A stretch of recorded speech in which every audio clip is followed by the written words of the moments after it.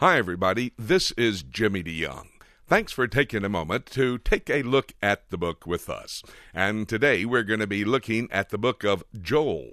I have in my hand a copy of a 5-part, 5-hour series on Joel entitled Joel's Journal on the Day of the Lord. This is a must-study.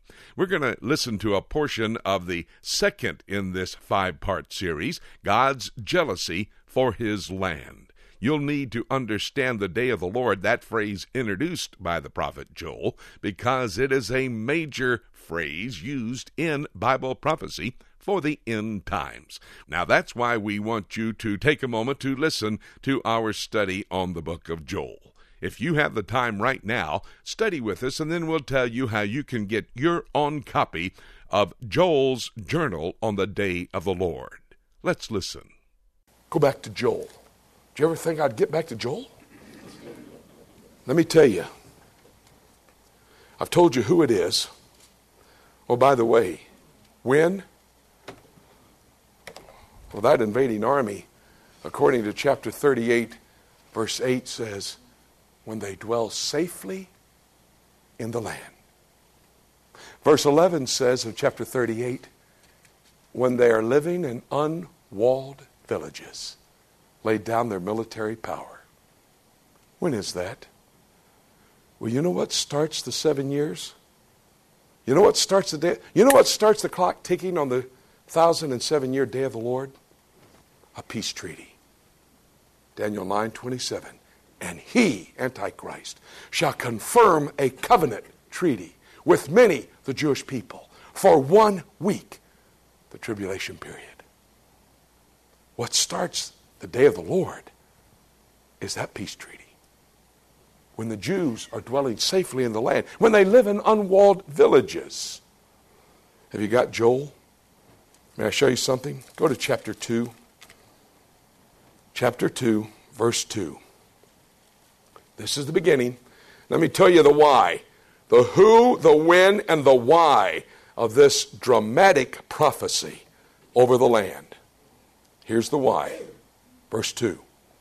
And I've just given you some of it. A day of darkness and of gloominess, a day of clouds and of thick darkness, as the morning spread upon the mountains. A great people and a strong, there hath not been ever the like, neither shall be any more after it, even to the years of many generations. I submit to you that's the invading Islamic armies of Ezekiel 38 and Daniel chapter 11. That's what I said earlier. Now, look at verse 3. This invading army comes in, verse 3. A fire devoureth before them, and behind them a flame burneth the land. They're going to be like a forest fire. A fire devouring everything before it. And behind them, you can see the scorched land. The results of that flame. Oh, wait a minute. Let me read that again. A fire. This is the invading army. Like never before. A great people and strong, never before. A fire devoureth before them, and behind them a flame burneth the land. Oh, wait a minute. The next two words, is and as, are not in Hebrew. Is, in my Bible, italicized, as, not in their Hebrew text. So then it would read, the flame burneth the land, the Garden of Eden before them, and behind them a desolate wilderness. Let me tell you the why they're coming to this land. Let me tell you why it's God's land. Jerusalem. The Temple Mount is the original Garden of Eden. And in another session, I'll prove it. I got 5 hours over there that backs up what I'm saying. I studied it before here. There's only one reason they want that land. Do you understand that that piece of real estate is less than 1% of all of the Middle East? Why would they want that land? God's land, first of all. Not Allah, another God. Oh, Allah has a doctrine. Ever in a piece of real estate a Muslim should live? It's called the House of Islam. And nobody can ever have that land. And anybody that does blasphemes Allah. And the Jew in the land, possessing it, prospering, is in the face of Allah. And thus, like an invading army, a fire before them as they go towards the Garden of Eden. Jerusalem, the Temple Mount. That's why it's his land. Now I'll continue to develop this a little bit further when we get to the last session. But that battle for that land is going to continue. Oh, just met with the Mufti of Jerusalem. I did, in the old city. And I said, sir, you say that there's never ever been a presence of the Jews on the Temple Mount. Is that correct? Yes, Dr. DeYoung. And I understand that that mosque on that Temple Mount only dates back to the time of Muhammad. No, that is incorrect. Incorrect? What's correct then, Mufti? That mosque on the Temple Mount dates back, his quote, you can check it out, he's made a public statement. That mosque on the Temple Mount dates back to the Garden of Eden. Even the Islamic world knows where the Garden of Eden is.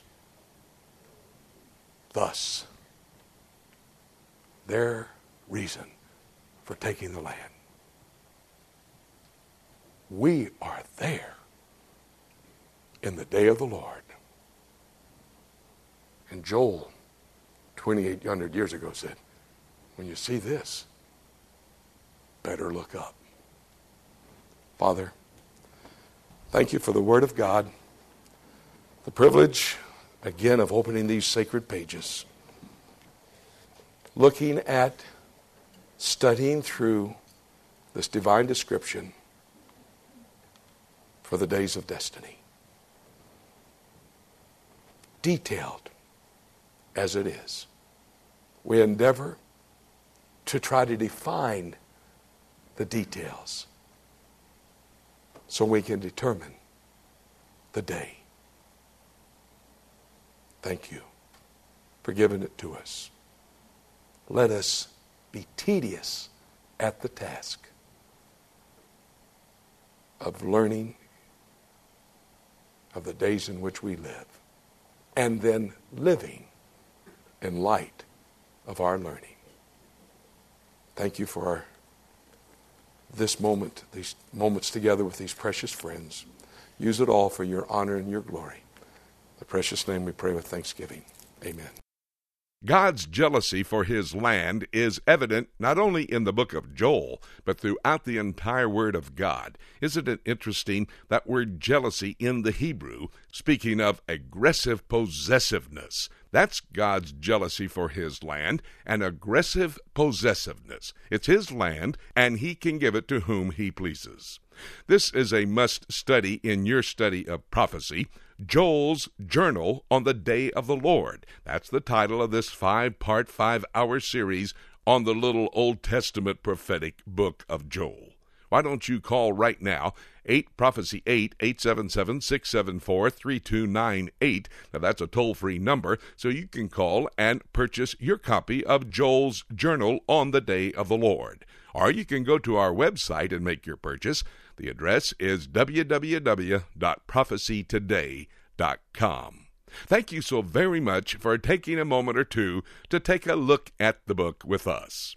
I'm Jimmy DeYoung, and I want to remind you everything we've been studying in this short time together is evidence that Jesus Christ could come at any moment to call us up to be with Him. Having said that, nothing left for me to say except let's keep looking up until.